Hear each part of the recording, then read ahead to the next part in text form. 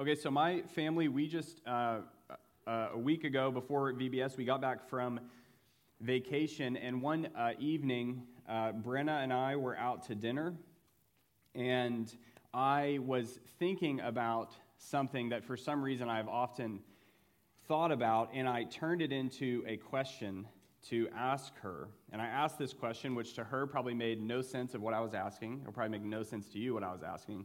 It made perfect sense to me because I already had the answer for me. But the question was, I said something like this: what experience do you wish you could have or feel that you'll probably never have or feel? And right now, as you're thinking, like, what the heck is that kind of question? She was probably thinking the exact same thing at dinner. But I asked her that question, and here's why I asked, okay? Here's why I asked. Because for some reason, I think I know why, but for some reason, every now and then, I'll think of, this was my answer, an experience that I wish I could have that I will probably, hopefully, never have is this. I would love the experience of having the first meal, the first just unbelievable meal after being stranded on a deserted island after about a year or two. If these are not things you think about driving around Waco, I can't help you, all right?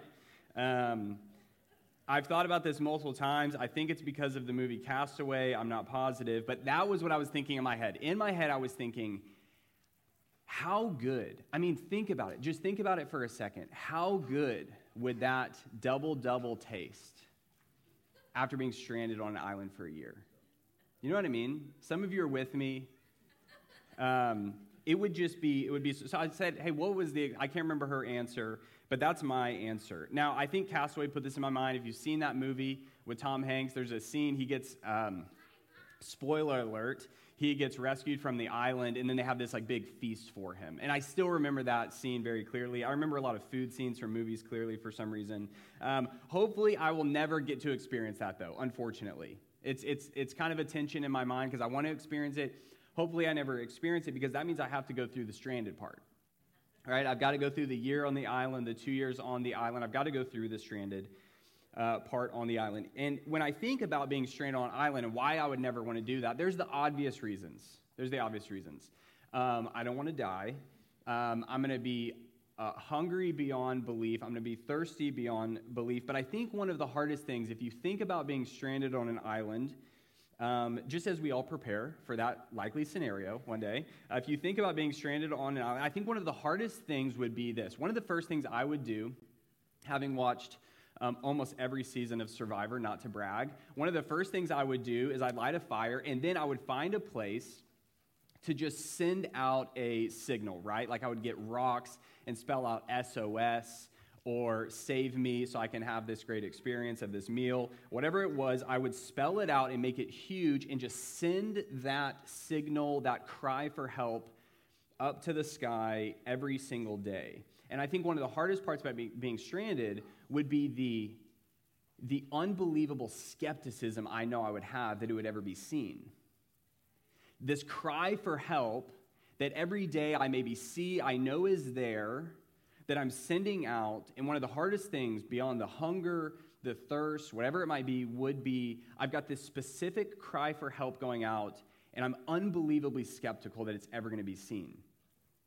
I think that would be one of the hardest parts, having confidence at all that someone one day is going to see it. And I think as I began to lose my mind on this island, I think that I would also wonder if anybody's going to care. Like, what if someone flies over, sees this cry for help, and they're like, oh, that's probably old. There's no way I just discovered someone stranded on an island, you know? So that would be one of the hardest things for me, I think. I think for some of us, if you're like me, our prayer life feels that way. Our prayer life as Christians and as believers can feel skeptical at best. I send up cries for help, and I am just not so confident that they're heard. Or if they are heard, I'm not so confident that he cares enough to answer. Does he really know my need? Does he really know my plight? Well, he's God. He knows everything, so yes. but does he care enough to intervene? I mean, it sounds silly theologically to think that maybe he would know our need, but he wouldn't answer. Maybe that sounds like, I don't believe that theologically on paper. But when you're praying, don't you often feel that? Like, I know he hears me. I know he knows my need. I just don't know if he cares to intervene. I think I care more about my distress. I think I might have friends that care more than God about my distress and what I need. I think oftentimes in our prayer lives, whether it's in a certain prayer, a certain need, or a whole season of life, we are skeptical at best, lacking confidence that God hears us, or if he does hear us, that he cares. So if that's you and you are like me in that skepticism, in that struggle, then Psalm 18 is for you. So if you would stand with me and let's read Psalm 18 together. Psalm 18 is a long psalm, and so I have taken out selections so that we get a good idea of this psalm. So here we go. I love you, O Lord, my strength. The Lord is my rock and my fortress and my deliverer, my God, my rock in whom I take refuge, my shield and the horn of my salvation, my stronghold. I call upon the Lord who is worthy to be praised, and I am saved from my enemies.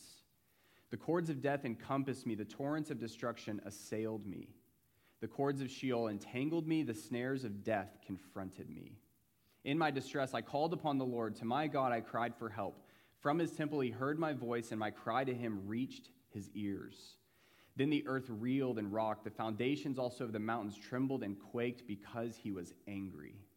Smoke went up from his nostrils, and devouring fire from his mouth, glowing coals flamed forth from him.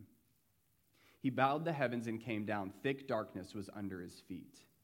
He made darkness his covering, his canopy around him, thick clouds dark with water.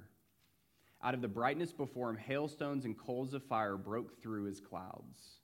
The Lord also thundered in the heavens, and the Most High uttered his voice, hailstones and coals of fire. And he sent out his arrows and scattered them. He flashed forth lightnings and routed them. Then the channels of the sea were seen, and the foundations of the world were laid bare. At your rebuke, O Lord, and at the blast of the breath of your nostrils. He brought me out into a broad place. He rescued me because he delighted in me. For who is God but the Lord, and who is a rock except our God? The God who equipped me with strength and made my way blameless. He made my feet like the feet of a deer and set me secure on the heights. He trains my hands for war so that my arms can bend a bow of bronze. You have given me the shield of your salvation, and your right hand supported me, and your gentleness made me great. The Lord dealt with me according to my righteousness, according to the cleanness of my hands, he rewarded me. For I have kept the ways of the Lord and have not wickedly departed from my God. For this I will praise you, O Lord, among the nations, and sing to your name. Great salvation he brings to his king and shows steadfast love to his anointed, to David and his offspring forever. This is the word of the Lord. Thanks be to God. You may be seated. All right, if you look in your Bibles to the beginning of Psalm 18, you will see how David, the author of this psalm, begins. He begins with this confident, heartfelt love for the Lord. Verse 1, he says, I love you, O Lord, my strength. Then he says bold things in verses 2 and 3 like this. From his temple he heard my voice, and my cry to him reached his ears. Now, this can be hard to read. This can be hard to read for us. If you crack open Psalm 18 one morning or evening, afternoon, and you read this, it can be hard to read. It can even be convicting. It can be convicting because David is here praying, and we find it hard to pray. I mean, you might read this and go, it's convicting already to read this and even observe this because I find it hard to pray at all, or I'm so skeptical in my prayers. Perhaps when you read verse 1, I love you, O Lord, you right now find it hard to relate. You go, I don't know. I believe in Jesus Christ and I trust him, but I don't feel or sense very much love for God at all. And so even that can be kind of hard to read. I'm skeptical. I wonder if God cares. And so these bold opening verses in Psalm 18 from David can force us to consider why we can't relate near as much, perhaps. Why we don't have the confidence, the heartfelt love, even the motivation to pray at all. Why are we so skeptical that God will hear us? Why don't we have the confidence that David seems to have in these opening verses? And why is David so confident? I mean, how did David get to the place of being in verses 1, 2, and 3 in the beginning of the psalm of this confidence? I love you. I pray to you, and my voice reaches your temple. You hear me, and you respond. Here's the good news. The rest of this psalm is going to show us how David got there. Oftentimes, a psalm will start in one place, and then it will rewind. And it will say, now I'm going to show you in the rest of this psalm how I got there. And that's exactly what's going to happen in verse 18. So let's start the journey of Psalm 18 in verse 4. It starts where we often start, in verse 4. The cords of death encompassed me. The torrents of destruction assailed me. The cords of Sheol, or the realm of the dead, entangled me. The snares of death confronted me. In my distress, I called upon the Lord. To my God, I cried for help. David, if you know his story at all, he is here remembering the deathly perils that he has had to live through. I mean, you think of the story of David and Goliath, facing near, perhaps certain death, if it's not for God to intervene. You think of King Saul hunting down David to kill him. You think of his own son hunting him down to kill him. David has lived through a lot, and he has stared again and again and again. He has stared death in the face. Now, this is actually helpful.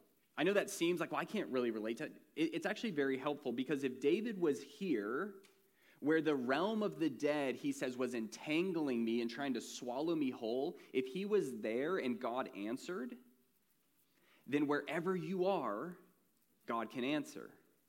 Wherever you're at this morning, God can intervene and answer. For you, it might mean the death of a friendship that you're going through right now. It might mean you feel like your marriage is dying. So it could be the feeling of the death of a marriage. It could feel like the death of a relationship with a son or a daughter.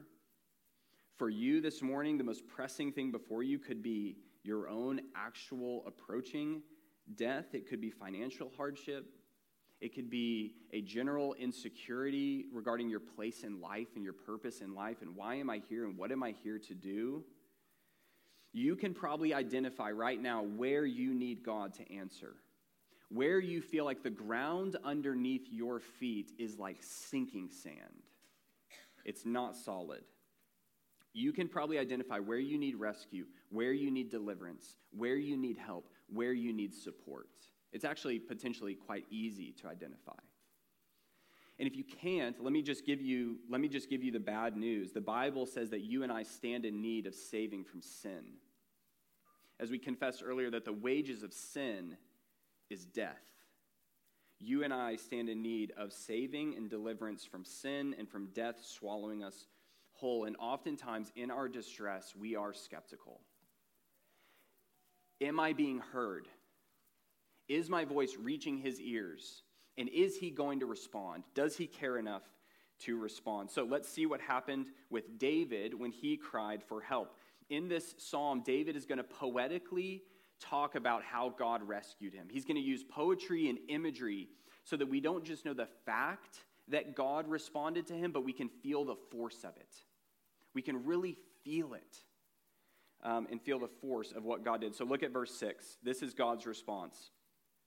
From his temple he heard my voice, and my cry to him reached his ears. Then the earth reeled and rocked. The foundations also of the mountains trembled and quaked because he was angry. Smoke went up from his nostrils and devouring fire from his mouth. Glowing coals flamed forth from him.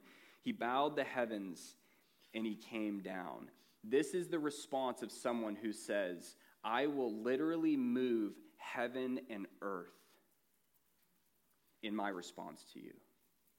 I will shake the very foundation of the cosmos, if that's what it takes, to respond to you and to get you what you need. This imagery here, David is describing essentially a dragon. I mean, it's kind of wild. Breathing out fire, smoke coming out of God's nostrils. eyes like fiery coals. I mean, that's the image of a dragon. So think about what David is saying. This is spectacular. David is saying, I asked for defense. I needed someone to defend me. And a dragon was unleashed on my behalf. A dragon showed up to defend me. And he doesn't stop there. The imagery changes in verses 11 through 15. David doesn't stop there, saying, this is what God's rescue is, like a fire-breathing dragon on my behalf. He goes, I need to say more. God is then seen, starting in verse 11, like a paralyzing storm. Look at verse 11. He made darkness his covering, his canopy around him, thick clouds, dark with water. Out of the brightness before him, hailstones and coals of fire broke through his clouds. The Lord also thundered in the heavens, and the Most High uttered his voice, hailstones and coals of fire. And he sent out his arrows and scattered them. He flashed forth lightnings and routed them. I don't know if you've ever been, a lot of us being here in Texas, we've been caught in bad storms. You know, when like a decent storm rolls in, we all start going, is it tornado warning or tornado watch? Which one is where the tornado's on the ground again? You know, when do I run? Storms are terrifying. A couple summers ago, I've maybe talked about this in a sermon before, but we were in Florida and a hurricane was approaching. And for a couple days, we were having to track this hurricane. Because I'm in this condo on the beach, and this hurricane is literally like the coordinates are like the Coatses. It's like the weatherman's like, where's the tornado headed? Wherever the Coatses are. I mean, it's literally coming straight at us. And I've got 3 kids who can't swim, and the beach is maybe 100 yards, and the ocean already days before it's supposed to hit landfall has moved up like 50 yards to this dune right in front of our condo. And so I have this ominous sight before me of this massive dune, and the ocean should be like 50 yards away from it, and I'm watching water just spray up as waves are just smashing this dune. And I've got these little kids who can't swim, and at one point I bring in life jackets because I'm like, okay, if the ocean comes in, I'm looking down and there's water, like they can't swim. And honestly, I was getting terrified of the thought of this water breaking over this dune and then looking down from the balcony and just seeing ocean with 3 little kids who can't swim. A bad storm is an absolute nightmare to deal with. So think about and see what David is saying. I asked for defense, and a hurricane was unleashed on my behalf. I asked for defense, and a dragon was unleashed to defend me. I asked for defense, and a hurricane was unleashed to defend me. That is enough to grab our attention, to grab the attention of our hearts, but David continues. Skipping down to verse 31, David returns again to explain God's rescue. Most of this psalm is David thinking about and remembering God rescuing him. And then in verse 31, he says this, "For who is God but the Lord, and who is a rock except our God? The God who equipped me with strength and made my way blameless. He trains my hands for war, so that my arms can bend a bow of bronze. You've given me the shield of your salvation, and your right hand supported me, and your gentleness made me great." David moves from poetic imagery about God's rescue to more literal understanding and explanation of how he was rescued. David literally needed skill in war throughout his life. He needed hands trained for war. And so David says that's exactly what he got. In other words, this is so simple and yet so profound because it touches what we long for. David says, I asked God for something that I needed, and he gave it to me. Wouldn't that be great at the end of this week if you could say the same? I mean, if you could say that, and if you could feel it, and if you could know it. I asked God for something I needed, and he said, okay, here you go. Exactly what you need. That is what David says there. He gave me exactly what I needed. He saw his ability to persevere through his hardship and the perils of death. He saw it as God's right hand, God's shield before him, God's horn of salvation. He says, I asked for defense, and I got exactly what I needed, the ability to defend myself. God, I need this. Okay, here you go. Our answer for how to be confident in prayer is often formulaic. I'm just struggling in my prayer life. I'm struggling with confidence. I just feel skeptical. I find it hard to pray. And our answer for how to get to David's place of confident love for God and confident prayer is often formulaic. Well, if you would just read more of the Bible, you'll end up praying more. Or if you just pray more, you'll pray more.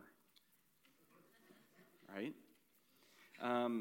Maybe you have some sin to confess that will unlock, a solid prayer life, or you need to live in authentic community, whatever it might be. Our answer is often formulaic. How did David get there, though? How did David get to verses 1 and 2? I love you, O Lord. I'm confident you hear my voice. This is how he summarizes it in verse 19. Make sure you put your eyes on verse 19 because this is a summary of how God responded to him. He says, he brought me out into a broad place. He rescued me because he delighted in me. He rescued me because he delighted in me. How did David become so confident in prayer? He knew God delighted in him. He knew that God's fierce, aggressive rescue of him came from a place of personal, deep, heartfelt delight. This is my son, and I delight in him, and so I will send a dragon to defend him. I will unleash a hurricane on anyone who dares to touch him. It came from a place of delight. God did not rescue David because he was indebted to David, because David deserved it or earned it. It wasn't a technicality. Well, technically, he prayed the Lord's Prayer 7 times, and so now I have to respond. No, it came from a deep, personal, heartfelt delight from the heart of God in David. How do we become confident? How do we become motivated at all to pray? The answer is that we have to know God delights in us.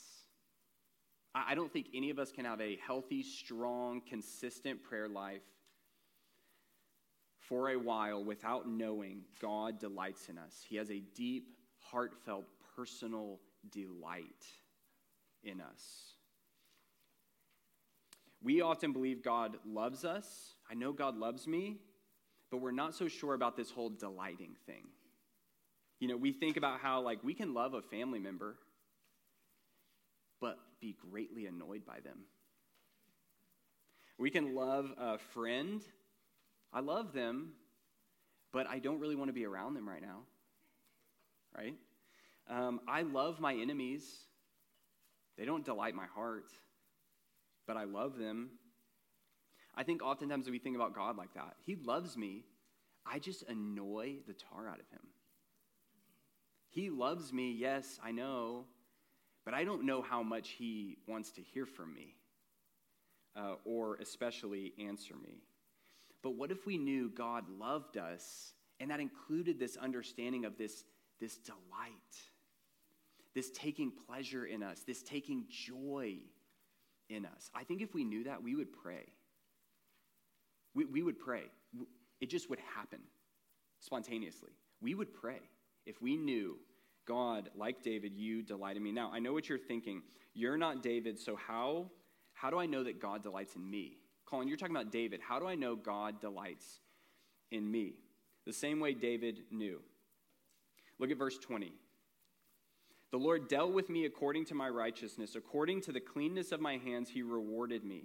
For I have kept the ways of the Lord and have not wickedly departed from my God. Now, if you just read that and you just paid attention, I know that feels and is unexpected. That seems like, what in the world did David just say? He responded to me because I'm righteous? He responded to me because I do good things? Did he just say God responded to me because, I deserve it? Is that what David is saying? Because if that's the case, I'll be the first to say I'm hopeless. Why pray at all? I mean, if God only responds to good people, I'm out. The context here is everything. This psalm is from 2 Samuel, comes from 2 Samuel 22, or vice versa. And in 2 Samuel 22, we read of a little-known story between David and this woman Bathsheba. Also in verse 25, Notice that David says this, with the merciful you show yourself merciful. With the merciful you show yourself merciful. So David is not here saying, God answered me because I have no sin. We're talking about the David in the David and Bathsheba. We're talking about the David here in verse 25 who says, I need mercy. David is not here saying, you responded to me because I'm without sin, or I've met a certain level of righteousness. I've gotten to a certain level of obedience, and you have seen that, and so you have answered me. I think the whole picture and the key is in verse 21. Look at verse 21. He says, for I have kept the ways of the Lord and have not wickedly departed from my God. The opposite in Psalm 18 of this picture of righteousness that David is getting us is to depart from God and to deny him. It's to be an enemy of God. It's to run far from God, not seek to be near to him. So the believer in Psalm 18, David, is not someone saying, I'm without sin, I don't struggle with sin. The believer is someone saying, I've got two options. I can run from God, or I can seek to cling to him in faith. I can repent, I can bring my sin to him. I can bring my unworthiness to him, or I can take that elsewhere, to another God, or to no God at all. So David says, you responded to me because I haven't departed from you. This is actually life-changing for prayer, because we are skeptical in prayer, but David is here saying, don't be surprised when God answers your prayers. That's what he's saying. He is saying, if you are walking with God, and by walking with God, I don't mean being anywhere close to perfect. I just mean if you're walking with Jesus, don't be surprised when he answers your prayers. That's what David's saying. I walk with God, and he responds to me. We can put it like this. If you are the prodigal son in the prodigal son story and you run into the far country, don't be surprised when the Father's blessings aren't near to you. But if you are home, and if you've stayed home with the Father, why would you be surprised when the Father's blessings surround you? Have you earned it? Of course not. Do you deserve it? No way. But don't be surprised when you cling to God in faith that he responds to you. This is not some guarantee. David is not saying if you're walking with God, you'll be spared of all suffering. We know that many people can go through great suffering. They can feel like their prayers aren't answered. We know that many unfaithful people without faith in God and without faith in Jesus, can seem to live great lives. He's not giving us some weird guarantee here on what to expect in prayer. But he is saying, if you are walking with God in faith, don't be surprised when he answers your prayers. It's what he's delighted to do. That's the first observation of what David is saying, but it doesn't give us the full answer. You still might be going, okay, I get that, but I'm just now coming to Jesus this morning. I have no track record of walking with God. Or you might be thinking, I really kind of abandoned my faith in recent years, and I've just recently come back, and so I feel like I have no track record of walking with God, and so that doesn't really give me much hope that he's going to answer. So does God delight in me today? Does God delight in you today? To answer that fully, we have to go where Psalm 18 ultimately goes. Psalm 18 is what theologians have called a royal psalm. It's a psalm about the king of Israel. And it's a psalm from the king of Israel, who in many ways represented not only Israel before the nations, but before God. However went the king, so went Israel. If the king was a godly king, he would lead Israel and God's people in godliness. If he was an ungodly king, he would lead the nation away from God. And David, being a chief of sinners, though a great king, also with great sin, ultimately, he in Psalm 18 points us forward to another king who would come in David's line, a king who could say in full truth, I have never once departed from God. I am righteous, perfectly, personally, perpetually. I have fulfilled the law of God perfectly. That is what Psalm 18 and that is what David ultimately points us forward to. And so this king from the line of David, Jesus, shows up one day. And what's interesting is that in the life of Jesus, we hear the voice of the Father a handful of times. And almost every single time in the Gospels we hear the Father speak, you know what he says about Jesus? This is my beloved Son, with whom I am well pleased. I delight in him. I delight in him. I am pleased with him. I love him. But in a twist, he would not be treated as one who was delightful to the Father. Because Jesus would go to the cross, and on the cross, he would not be rewarded for his righteousness. He would not be rewarded for the cleanness of his hands. He would be regarded as someone, as this psalm says, who has wickedly departed from God, left the faith. Jesus would go to the dark side of the storm at the cross. Jesus would go to the dark side of the dragon on the cross. And he would drink the cup of the Father's wrath in full, that is reserved for those who deserve it in their sin, which is you and it's me.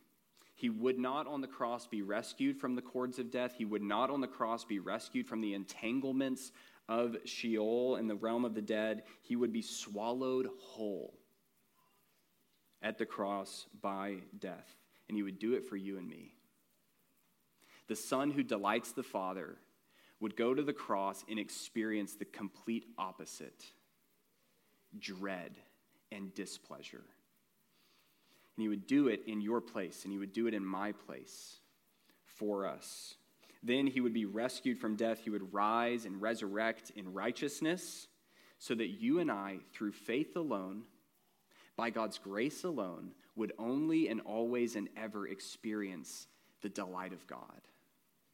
That God could look at you and God could look at me because of the righteousness of not you, but the Son, and say, you are my beloved daughter, and in you I am well pleased. You're my beloved Son. With you I am well pleased. I delight in you. Knowing and experiencing and remembering God's delight in you, the delight that would move him to send his own Son to die for you, to rise for you, will slowly but surely move you closer and closer to a place where you can pray with some confidence. If he would send his own Son for me, I bet he'll provide this need I have. If he would send Jesus for me, I bet today he would be delighted to hear my voice. Amen.